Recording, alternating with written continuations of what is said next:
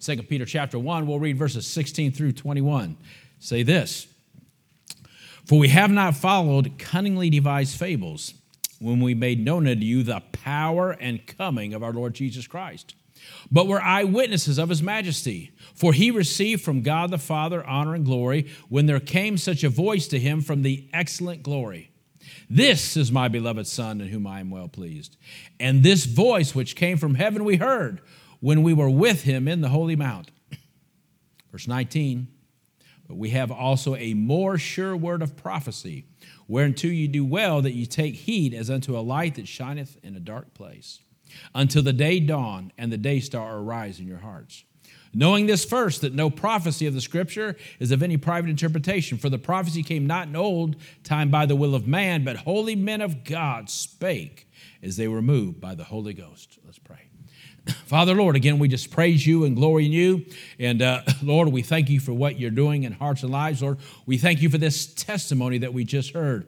And Lord, I'm glad, dear God, that you know how to take your word and through your Holy Spirit, Lord, convict us and open our eyes of understanding and let us see what we really are in ourselves and what we really are without the Lord Jesus Christ.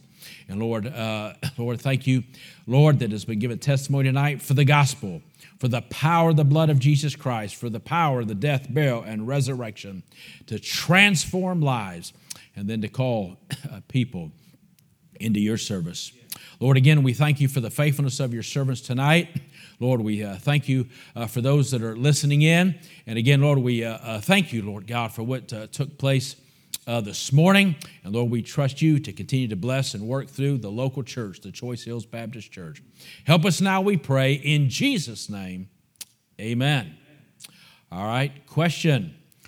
If you were to ask yourself, what are 3 things I desire as a believer, or we should desire as a believer? I'm sure we can think of many.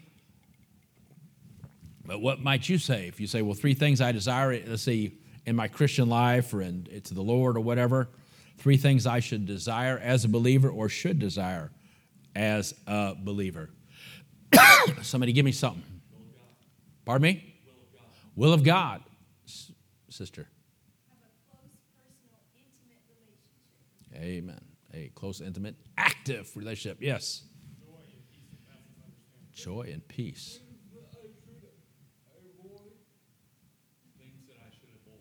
Amen. Very good. Somebody else. Something I desire as a believer or should desire for my Christian life. Anybody else? Yes. To love the Lord my God with all my heart, soul, and mind. Isn't there a verse about that? Amen. Amen. Anybody else, real quick? Something I should desire as a believer, or some things I should desire as a believer. Yes. Right. Know the Word of God. All right. One more time. Yes, sir.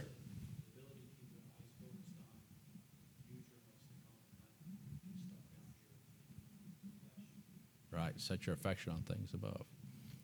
Anybody else? Oh, see, you can't do that. See, that's nice where Isaiah got it from. Don't ever go to an auction. You'll be buying a lot of things without realizing it. All right. All right. Well, 3 things I wrote down were 1, please God.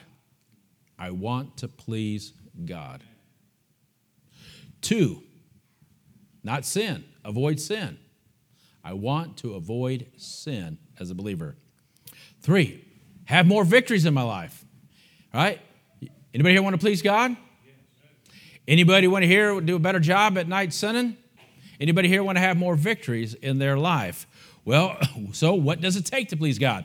Right? I'm going to just give you these simple verses and try to get to a point. Well, what does it take to please God? Well, Hebrews 11:6 tells us, of course, what it takes to please God, or what you cannot please him without. Hebrews 11:6 says this, but without faith it is impossible.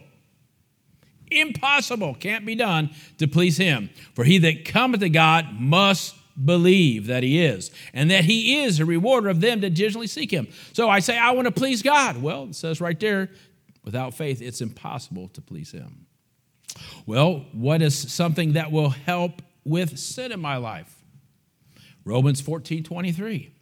And he that doubteth is damned if he eat, because he eateth not of faith. For whatsoever is not of faith is sin. Whatsoever is not of faith is sin. Next question, how can I have more victories in my life? Listen, I don't want to live a defeated life. I want to live a victorious Christian life, right? Faith is the victory. 1 John 5:4, for whatsoever is born of God overcometh the world. And this is the victory that overcometh the world, even our faith. Hey, I want to please God. The answer is faith. Listen, I want to do a better job at not sinning. Well, faith. I want to have more victories in my life. What's the answer? Faith. So what is the answer to these things? Faith, faith, faith. Well, if faith is what helps me please God and I want to please God, if faith will help me do a better job, right? I want to have less sin in my life. I want to do a better job of walking with God. Well, hey, whatever's not of faith is sin, so it's going to take faith. Listen, I want to have more victories of our life, and I see it's faith. So listen, so what's the logical question? If the answer to pleasing God, trying to have less sin in my life and trying to have more victories in my life is faith, well, then the logical questions are, what is faith and where can I get it? What is faith and where can I get it? Well, again, Hebrews 11:1 tells us what faith is. You know this. Now, faith is the substance of things hoped for, the evidence of things not seen. Well, let me give you a definition for substance, right? That which is the basis of something, that which is the ground of confidence, substance, the proof of what really exists, right? Hey, this pulpit really exists, right? It's made of the substance called wood. It's the proof. It's the substance. It's the proof of what really exists. It says of things hoped for. Hope for is that which I expect with desire. You see, with faith, right, I can hope for something, and with desire, I can expect it. And I should expect it if it's based upon faith. You see, faith allows me to have that desire. And then it's the evidence. I like the word evidence. What is evidence? Evidence is that which certainly persuades. Evidence is that which certainly persuades that something is true or truly going to happen, right? I mean, we always use the example of the court of law. How do we, which side's true? Well, let's look at the evidence. And the evidence shows that this is what's true, right? That this is what's true. And so faith is the evidence that something is true or truly going to happen. And it says right here in verse 2, look at verse 2, Hebrews 11 says what? For by it the elders obtained a good report. Boy, if I could pull one thought out of that verse, by it the elders obtained a good report, it would be this: by it obtained. By it obtained. That's how we obtain things from God, by faith, right? I want to please God, faith. Hey, I want to do a better job at having less sin in my life, knowing that I'm doing things that please God. Faith. I want to have more victory in my life, right? It takes faith. I want to obtain some things, right, in my Christian life. How can I do it? By it, by faith, right? Obtain. Of course, you read all through Hebrews 11, that's what it's all about. So-and-so obtained, so-and-so obtained, so-and-so obtained, so-and-so obtained, or did, or whatever, obtained. So we know what faith is. It's the substance. It's the proof that something really exists. It's what gives me that ability as I walk by faith to desire to expect with desire that, hey, this is really going to happen. I can expect this. It's all right to have a desire to expect this because by faith I'm expecting it, and it's the evidence. I can look at that faith and say it's truly going to happen, or this thing is true. And by it, I can obtain some things. So, since I know this is what faith does for me, since I know what faith is, well, then the next question is, hey, where can I get some of this stuff? Where can I get some of this stuff? Well, Romans 10:17 answers this question. So then faith cometh by hearing, and hearing by the word of God. And hearing by the word of God. What does that word hearing mean? It means to listen to attend to, and to obey. So how do I get faith? Right? By listening to the Word of God, by attending to the Word of God, and by obeying the Word of God. So the Word of God is the key to me having faith, from which I can please God, walk with God, have victories in my life. And so, man, that's an exciting thing that it's by the Word of God. And in verse 19, this is just going to be a simple, quick thought. Verse 19, right, tells me something about the Word of God. And that's what it's referring to, right? We know in the other verses, he's talking about the Mount of Transfiguration. He says, man, I saw this with my own eyes, but better than what I saw with my own eyes is what God gave me to put my trust in. What's better than putting trust in what I see in my eyes is what God wrote down for me. And notice this thought, just a simple thought, verse 19, right? Thank God for what I saw. Boy, it was wonderful to see Jesus being transfigured. It was wonderful to see Moses. It was wonderful to see Elijah. But boy, even as exciting as that is, man, I can't carry Jesus with me. I can't carry Moses with me and Elijah, right? But hey, thank God I do have something I can carry with me. I can carry with me the Word of God, and this is what it says about it. We also have a more sure word of prophecy. And look at that thought right there, a more sure word. That thought right there, that sure word, right, means this. A sure word is something that's fixed. It's something that's certain. It's something that upon which one may build. Right? It's sure, right? It's not going anywhere. I can build upon this, or I can build from this. This word, it's fixed, it's certain, it's something that upon which one may build, it's something that upon which one may rely, it's something that upon which one may trust, it's something that does not fail, it's something that does not waver, it's something immovable. Again, it's something that upon which one may totally rely.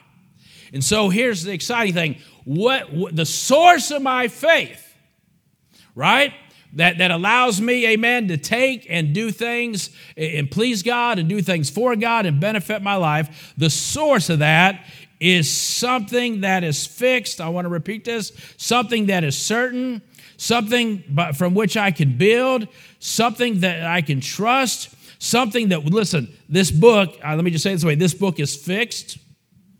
The Word of God is fixed. The Word of God is certain. The Word of God is something you can build upon. The Word of God is something you can trust. The Word of God is something that will not fail. The Word of God is something that will not waver. The Word of God is something immovable. The Word of God is something on which you can totally rely. So if this is the basis or source of my faith, and I look at this and I believe it because it's the evidence of what is true, amen, and the substance, well then what does that mean about the faith I should have? Because the Word of God is the basis and source of faith, and the Word of God is all these things, then what does that mean that our faith should be? That means if this word is sure, that means since it's the source of my faith should be sure. So thank God, because of that, you know what that means about the faith that you should have? I can say my faith is fixed. I can say my faith is certain. I can say my faith is immovable. I say my faith is something that I can rely on. I'm saying I have a faith that cannot fail. You know, it talks about that in James, right? A faith that should not waver. It says nothing wavering, right? Well, why should I waver? The Word of God doesn't waver. The Word of God doesn't fail, and my faith is based upon this. And since it doesn't waver, since it doesn't fail, amen, I should have a faith that will not fail. I should have a faith. So I should be able to say, based upon this book, I have unwavering faith in the living God. I have unwavering faith. Listen, the faith that I have that says I'm saved is immovable. You cannot make me doubt my salvation. the Word of God and the God of the Word, amen, I have complete trust in the Word of God. I have complete trust in the God of the Word. Listen, and because of that, right, I can build on it, my faith, and I can do. That's why it says, amen, it says about Abraham, right, he didn't waver. Because why? Why did their faith not waver? Because they were trusting in something that cannot waver. Why didn't their faith fail? Because their trust is in something that cannot fail. Why, when all those things were coming against it, they weren't moved? Because they were trusting in something that is immovable. And so, what a wonderful book this is. And see, and because my faith is based upon this book, that is why we can please God with it. God is pleased, amen, with it. And that is why what is done with it is not sin. It pleases God. And that's why it brings victory and allows us to overcome the world and so much more. So the simple thought is this, amen? Hey, you want to please God? Amen? You want to live a life with more victories? You want to live a life with less sin? Stay in the book. Stay in the book. Stay in the book. Just that simple thought tonight. Stay in the book. Amen. This is, amen, the source of your faith. And all that it is, your faith comes from this. So, amen, because this book is those things, you can look temptation in the eye. You can look the world in the eye and say, listen, I'm fixed. I'm unmovable. Amen. My faith is not going to fail. I'm going to keep marching on. We're going to keep marching on for the cause of Christ because we stand on the Word of God. Let's pray.